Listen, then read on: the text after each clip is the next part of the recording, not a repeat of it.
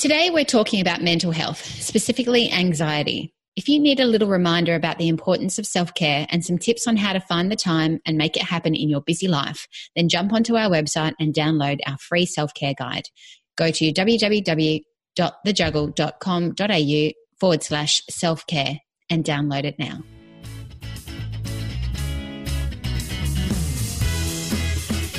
If you want a satisfying career and a fulfilling family life, this is the podcast for you.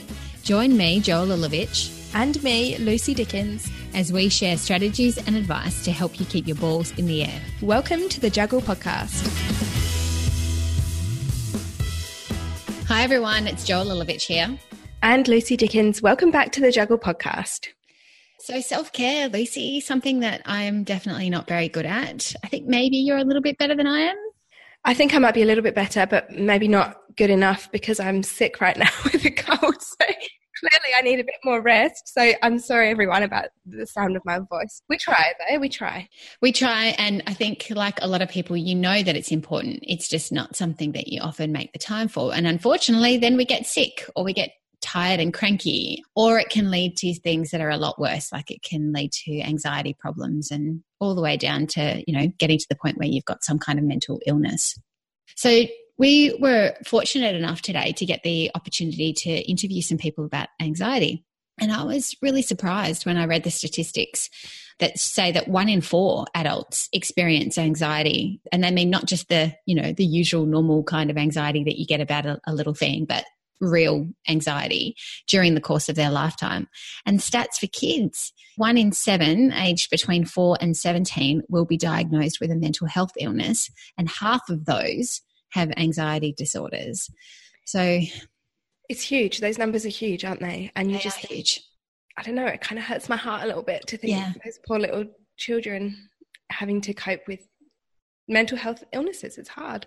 Absolutely. And it's going up, that's the really scary thing, that it's just going up. And I sometimes wonder how much of that is just because, we're better at diagnosing things and putting labels on things. But, I think in general, our society is changing and it's perhaps causing some of this anxiety. Yeah. So, the main aim of our show is talking about women managing the juggle of successful career, fulfilling family life. And we try to steer clear of parenting advice because there's lots of great resources and podcasts and other things out there doing that. But, when we discussed it, this was one thing that we thought we could tackle. I think so, definitely. So today we are joined by Michael Gross and Dr. Jodie Richardson, who have co-authored the brand new book, Anxious Kids, How Children Can Turn Their Anxiety into Resilience. If the name Michael Gross is familiar, it's because he is one of Australia's leading parenting and educational writers. He's authored 10 books, and he's most well known for the book, Why Firstborns Rule the World. Shame I'm not a firstborn. I was thinking about this when I was preparing for the interview. I was like, I'm the lastborn. Yeah. And you're somewhere there in the middle. Oh, well, it's how it is. So Dr. Jodie Richardson is a wellbeing expert, speaker and educator who specialises in helping parents and teachers raise happier, more relaxed and resilient kids. With over 9 years of uni study and over 20 years of professional work in wellbeing, clinical practice and education, and being a mum of 2, she is a great source of advice. So please enjoy this interview with Michael and Jodie. Welcome, Michael and Dr. Jodie. Thanks for joining us. It's a pleasure. Thanks for having us today. So in our introduction, we gave some statistics about the increase of anxiety-related disorders, and they're really quite confronting. I think for me, in reading through your book and talking to some of the people in our community, one of the greatest concerns that parents seem to have is whether our anxiety is contagious.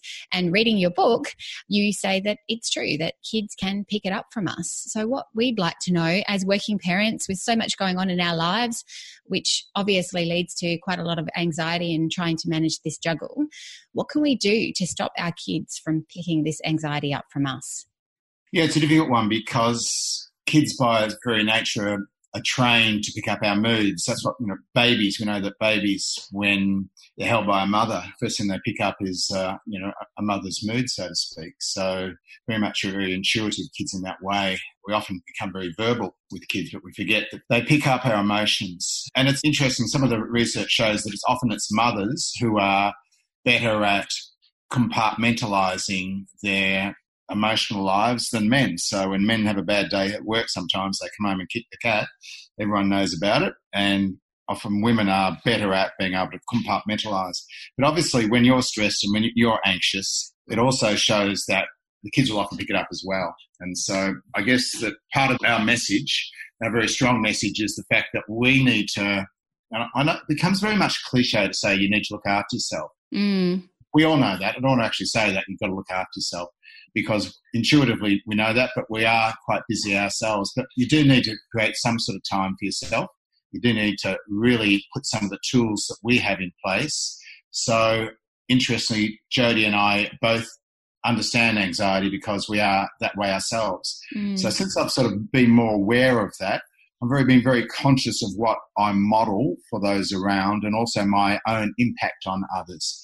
So I might fall apart a little bit, but I won't actually do it around others, around kids, but also too very much that notion of taking a bit of a few deep breaths and going, right, I'm with you guys now, and here's how we're going to sort of operate. And so when I'm with you, I'm going to be sort of very present. But when we freak out, and one of the things we talk about is that you don't respond, you don't react. We tend to react to, particularly when our kids are anxious and when they're worried, we tend to react. And one of our key messages is don't react on an emotional level, sort of step back a little bit and learn how to respond, which is quite different. So maybe Jodie might have something to say about that. Yeah, when it comes to the contagious nature of anxiety, it goes in both directions. And so as parents, if we have sort of a limited bandwidth because we're stressed because of work, juggling all of our competing responsibilities, and our children are experiencing some discomfort or stress or anxiety, when they come to us and they're feeling anxious, it's very easy for us to start to feel really anxious too, because it's really painful when we know our kids are suffering. Yes. It's really hard. It's one of the hardest things that we deal with as parents is learning to respond appropriately when our children are having a really difficult time. And when it comes to anxious kids, what they really need from their parents are parents who can take a deep breath and be able to listen and really hear what is being said, to really recognise what's happening in the moment. So for parents to be able to recognise that perhaps what's presenting to them is anxiety is a huge step forward for the whole family. And then to be able to empathise, because it's hard, especially when we're really short of time as parents and our children have issues that require us to be patient and present. This is why that notion of taking care of ourselves is really important, so that when we're really needed, we can actually be there for our kids and validate, yes, I can see that you're having a really difficult time. I know what that feels like. I've felt like that too. Come and let's sit down. You know, easier said than done sometimes. And that contagious nature of anxiety could go from sort of parents causing kids to feel anxious. And when we're stressed and anxious, it can sort of rub off on the kids. So it sort of goes both ways.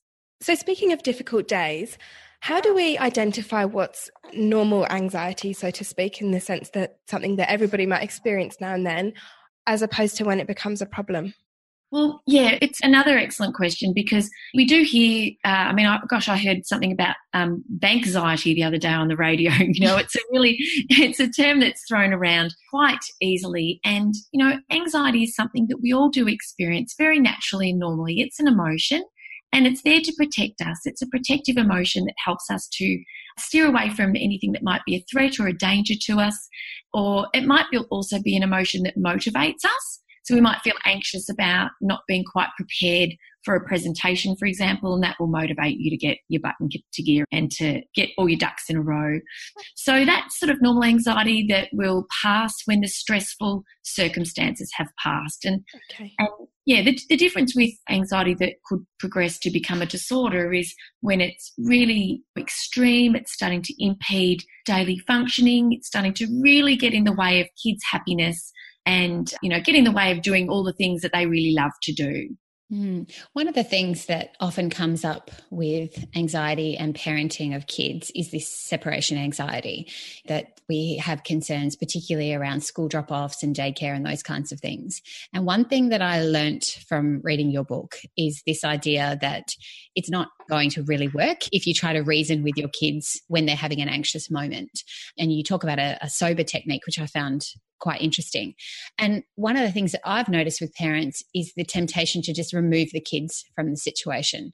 In my own personal experience, I've had a daughter that's had many anxious moments, and they seem to be more than what I've noticed in children of friends and family, with things like dance classes, not being able to get over the anxiety to go out on the stage and perform, even though that they've been practicing for months and months and months to do the routine, or not wanting to get into the swimming pool, even though 2 months ago they did swimming lessons and they were just fine. What do we do in those sorts of situations where we just want to protect that kid, as you said, Jodie? We just want to make them feel safe, and there's a real strong temptation just to say, well, they hate going to daycare, so I'm just not going to do it. Yes, it is, because we want to end their distress. And unfortunately, what happens is, in our attempts to help them to feel better in the short term, we can really impede their management of their anxiety over the long term, because ultimately avoidance isn't the answer. And so one of the things that we talk about is being able to recognise that anxiety is present in that moment and really empathise with the child, just to go, we know what it feels like as adults when we're extremely anxious, when we're very worried. And the children that are before us with their anxiety are feeling those feelings, and they're struggling to understand necessarily what's going on. So if they can understand what's happening with their anxiety and know that, okay, this is an anxious moment, and that it's important to keep moving forward and do what matters. And particularly in the book, we talk about the anxiety dance. The anxiety dance highlights it beautifully. So the activator is going to school. That's the trigger. That's what causes the anxiety. The behaviour are the tears, the unwillingness to keep moving forward. I don't want to go. It's too hard. I just want to stay home, because home feels safe. Yes. And the consequences are everything as parents that we think and feel, and there are many of those. It's extremely difficult, it's painful, it's frustrating too sometimes, because we might have a child that we need to get out of the car to go to school because we have a meeting or we have a plane to catch. So we have all of our own thoughts and feelings. And then the D is the dance. What happens next? What's the action that's taken? And for children that triggered and avoidant, and if the dance becomes, okay, then we just pull the child out of the situation, that they're just dance steps that keep getting played out over and over again. What we need to do is we need to teach our children to recognise and manage their anxiety. We have tools that we write about to help parents help their children manage it. But then also, really importantly, for children to be able to move in the direction of what matters, of what's important.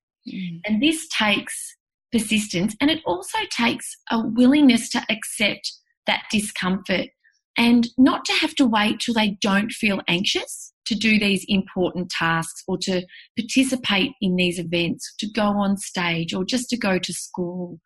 Can you give us a practical example? If we're dropping a kid off at daycare, say, and they're crying and they've got all the tears because they don't want to go, what is it that we do with them in that moment? And then what is it that we do with them after that moment, perhaps when they get home or the next day or sometime that's not around the trigger point, to help them work through it? Some of the work's done beforehand. So a lot of children, so one of the things we need to be established around separation anxiety is developmental. In fact, it's quite a good sign that your child is bonding with you, the fact that they don't want to be apart from you. So take it from that point of view. It's developmental, but around about the age of 3 and 4, they should be able to move away. So if we're looking at a sort of a benchmark, I think that's a useful benchmark. There's about 1 in 3 children love to feel like they're in control of a situation. So you've got to give them lots of information. So maybe... I have one of those. Yeah, they're the ones who wake up in the morning and they say, when they're a little bit older, you even wake them up. I had one, she used to get up in the morning, even when she went to primary school, and she'd say, who's picking me up at the end of the day? So she's like thinking 6 hours ahead. So we actually had to give her lots of information, and then she feels like she's okay. So there's a technique which we wrote about in the book, which a colleague of ours who works in the autism field, she talks about social storytelling.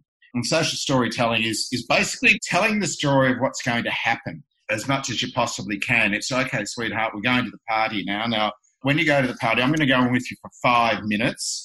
And you know that, so you almost paint that visual picture for kids to see. So if you can do that in those situations, you know that there might be some anxiousness. If you can do that, that's a great way of preparing. And in some ways, when it the drop-off, you've got to turn around and go.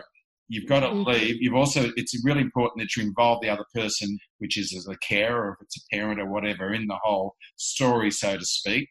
And then it is important that you reassure them that you'll be back at a certain time and make sure that you are back at a certain time. But somewhere along the line, you've got to turn away and leave and cut that cord, knowing that your child will be safe.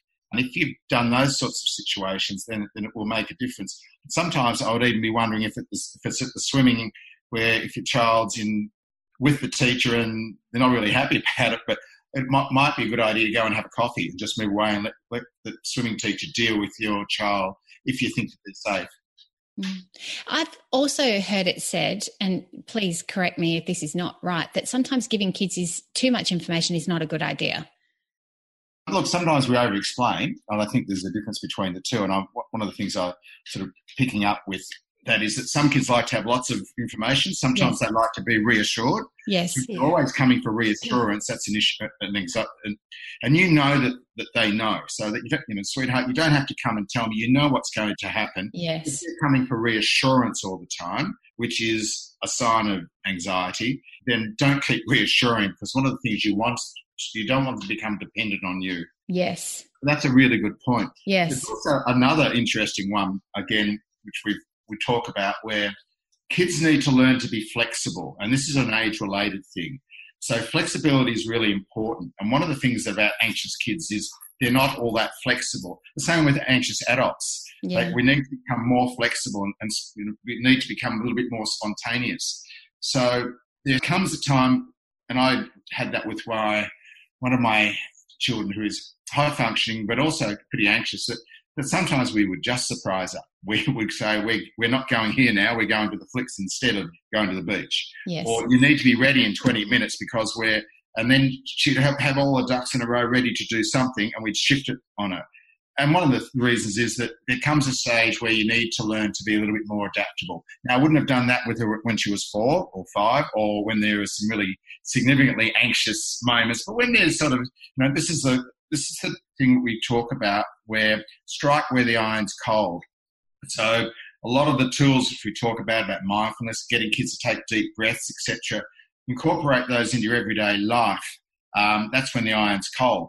So in a less stressful situation for my daughter, we would become a little bit more flexible. We wouldn't do it when she used to sing and, she used to work herself up into a knot. We'd never do that before the school concert, if you know what I mean. Take your time. That's a great example you do have some really good tools in the book that you talk through as well. How can we teach our children about life in general without making them anxious? I'm talking about the big conversations. I had to try to explain to my 3-year-old what it means for something to die. And that was really hard to explain. And we were talking in the context of flowers. But how do we teach them about these things, stranger danger, life and death? How do we teach them about these things without causing too much anxiety? Yeah, look, as a general rule, as much as possible, be led by kids and give them enough information that they need at that age and stage of development. So, if it's 3 or 4-year-old and flowers die, they're not no longer anymore, and often kids will go, well, that's okay, cool.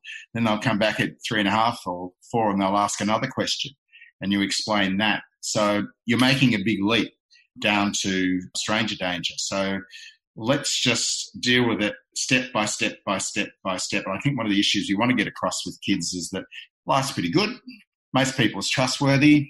People are friendly. And then occasionally they'll find that some people aren't friendly. And I think then you start to deal with that. You see those as educative moments and you deal with it as it crops up. I always go back to imagining if you had a big family of kids and you're just getting through the day. When you would parent back in those days, you weren't looking too far ahead. You were looking at just, let's survive, let's get through the day. And sometimes having too much information is a little bit of a concern. We see the world quite differently now because we have so much information And just that example of there's stranger danger, to worry about it when they become old enough, when the situation arises, rather than teaching it when it's not there, forewarning, because kids aren't ready for that. They're concrete thinkers. Their world revolves around them.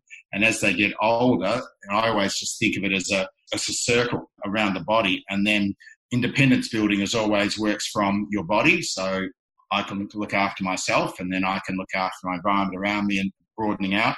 The same with information you give with kids. You've got to give kids information to make them safe in their cot, safe in their room, handle their kitchen, handle their house, and broaden out that way. So when a situation arises there, you've got to go to the shop, got to buy something for me as a 7-year-old, and you've got to go a kilometre away. That's when you start doing the teaching work. I'll just add there too, Lucy, in terms of death, I think as parents and as adults in general, we have our own fears and anxieties around death because we understand it at a much deeper level than our younger children, and we can sometimes let that stand in the way of the lessons that are sort of waiting for our children to learn. And death is a part of life, and it is, for many people, a very anxiety-provoking part of life to think about. But for our children, it's an inevitability that if they've got pets, they might lose a pet, they might lose a grandparent, and we hope that these things are way in the future.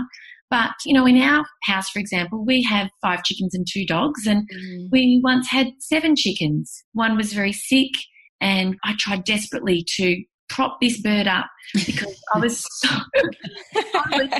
had antibiotics for this bird. I'd had this chicken 2 days and it was blowing snot bubbles is what my kids said. And I was so worried about, oh my gosh, don't let this chicken die. We've never really had a death to deal with in our family. And I was so afraid. And then I realised, you know what? This chicken, 3 weeks of antibiotics for this bird. I really did work. We just had to let Blackie go.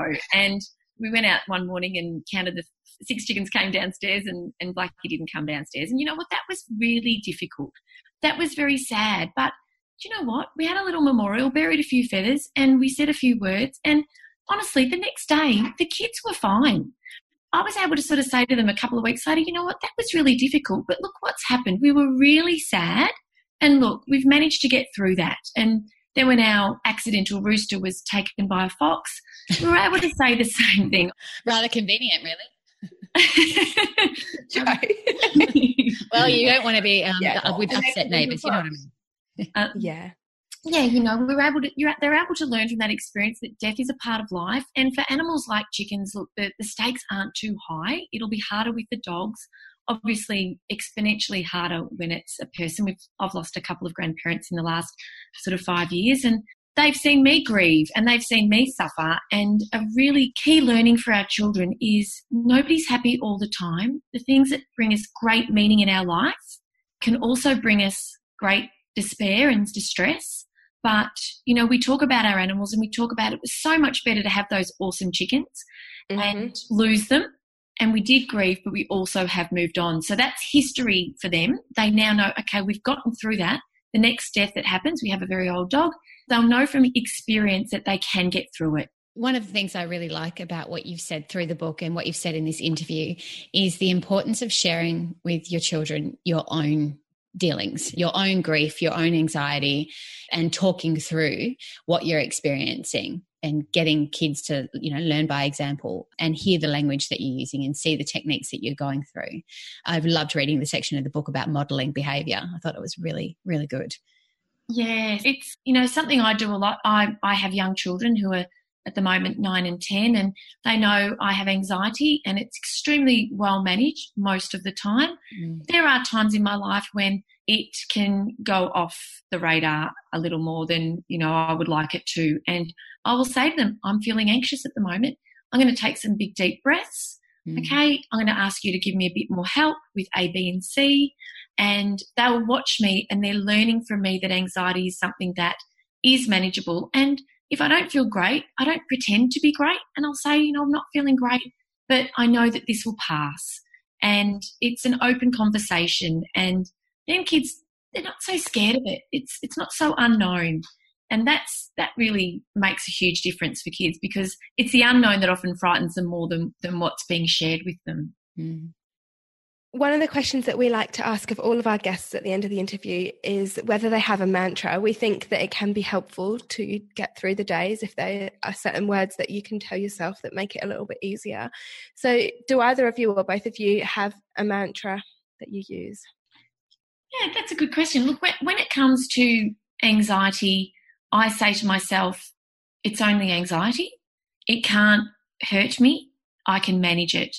This is one of the things that I say to myself, and it's just a reminder for me that when you feel anxious, it's a feeling of dread, and it can feel quite threatening and frightening at times. But when you remind yourself, recognise what it is and say, look, I know what this is. I've managed it before. It's only anxiety. I know what to do. That's something that helps me personally. When it comes to the kids, one of the mantras we have, well, it's not so much a mantra, but one of the messages that we have is that mood follows movement. It's good to take action.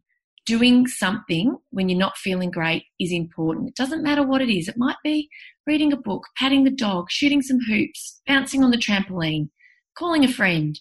But mood follows movement, and that movement doesn't have to be physical exercise. But I think that's a really nice sort of mantra for kids to keep in mind. Yeah, I like that. What about you, Michael? Anything? Wow, I'm sitting here struggling with that as a mantra for, getting through the day. I really haven't got one.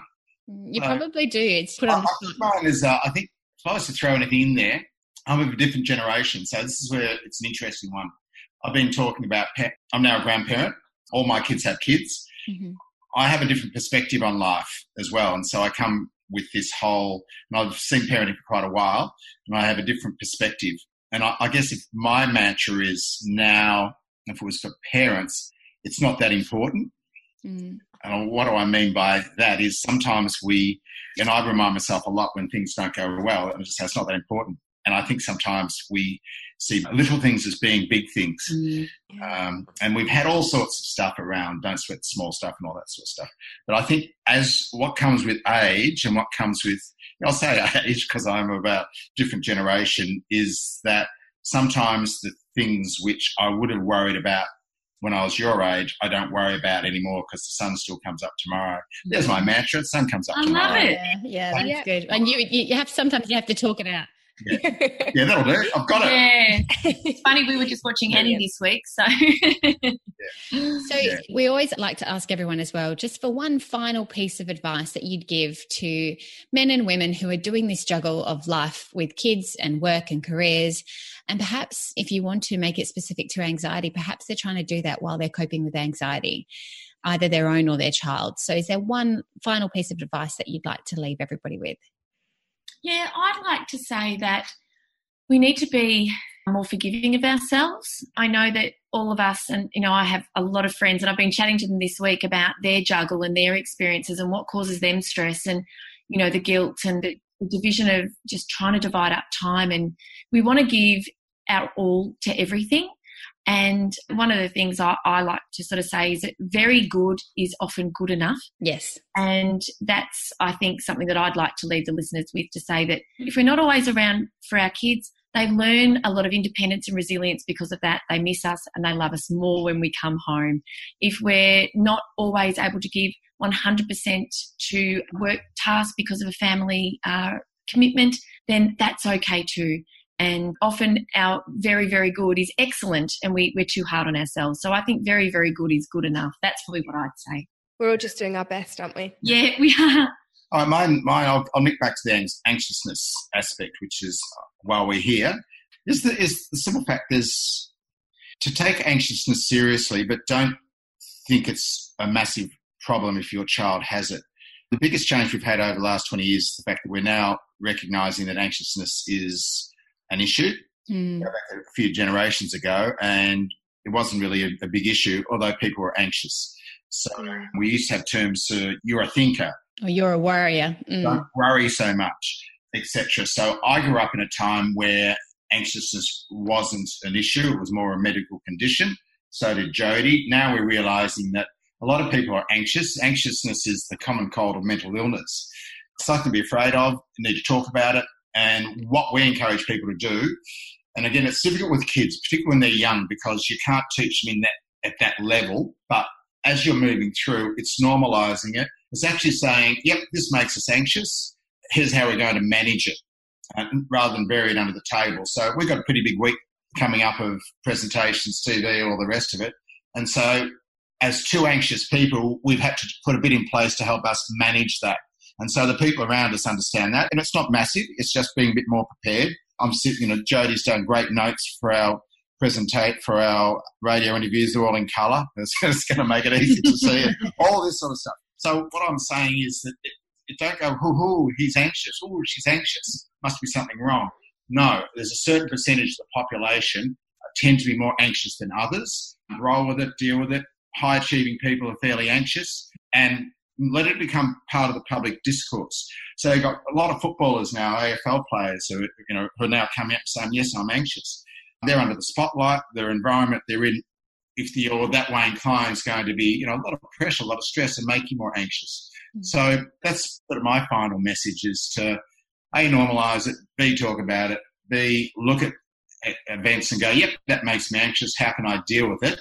So that our kids learn it from us, and we can also teach it with our kids. So we're seeing anxiousness as almost an opportunity in some ways. Yeah. Oh, it's so good to end on a positive note. I like it. Okay. Thank you both so much for joining us, and we will make sure to share in the show notes to the episode about the book tour that you're doing, so that everyone can get involved in that. And where to buy the book too. We'll include all the links there. Yeah, thank you. Thank you very much. The Anxious Kid book was released on the 7th of May, so it's now available for you to buy. You can buy the book and find out more about Dr. Jodie at drjodierichardsson.com.au and about Michael at parentingideas.com.au. And as I said before, we'll include those links in the show notes as well. We had so many questions from members of our community and friends that they wanted us to ask in this interview. And unfortunately, we only had half an hour to get through them all, so we clearly didn't.